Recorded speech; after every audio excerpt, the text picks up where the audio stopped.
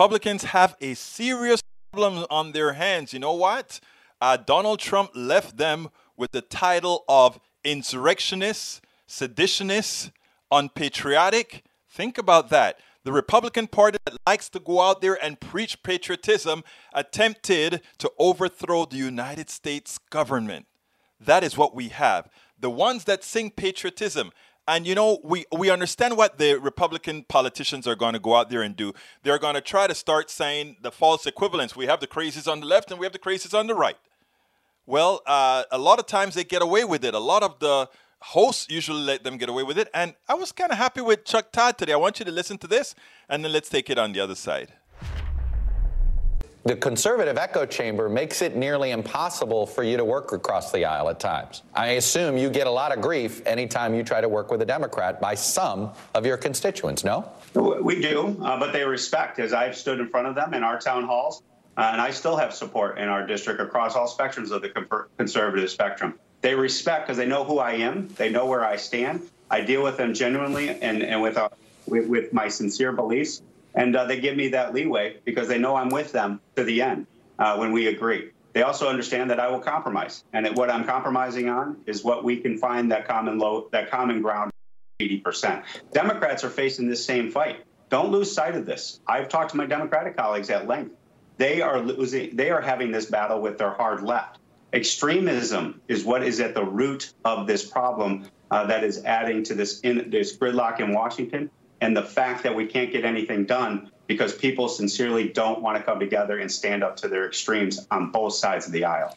I hear that, but whenever you hear both sides, you know, people get triggered by this, by just that phrase, both sides. And I kind of understand why at times, because it's sort of like, okay, you know, those on the left will argue, wait a minute, this guy over here, Trump's just triggering left and right. I mean, you look at that 1776 garbage he put out yesterday.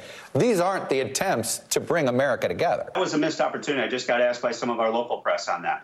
The missed opportunity of the Trump administration was that opportunity when we had economic records and before COVID-19, opportunity to bring the country together. And I recognize that. That's why I hope President Biden seizes on an opportunity when COVID-19 becomes history, bring the country together.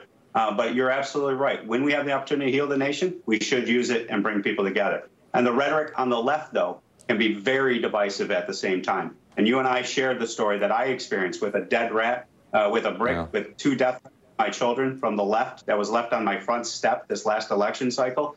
It is on both sides of the aisle, Chuck, and it's not acceptable. And we both can agree that's not acceptable behavior in America. There's no doubt that there was only one side that tried to overthrow the Capitol.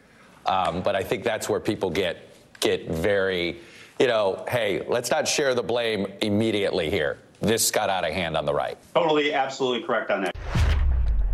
There was only one side that tried to overthrow the Capitol. That is true. But look, they like to say hard left. There is no hard left in our Senate. There is no hard left in our Congress. Alexandria Ocasio-Cortez, Ilhan Omar, they are not hard left. Rashida Tlaib, they're not hard left. The policies they support would have been mainstream in the 70s. And you know what we've done. You know how far we've fallen behind because we don't have types of policies, which would have gone through had there not been a Ronald Reagan. So let's be clear here. There is no far left in Congress. There is no far left in the Senate. There's no far left that we've ever run for anything.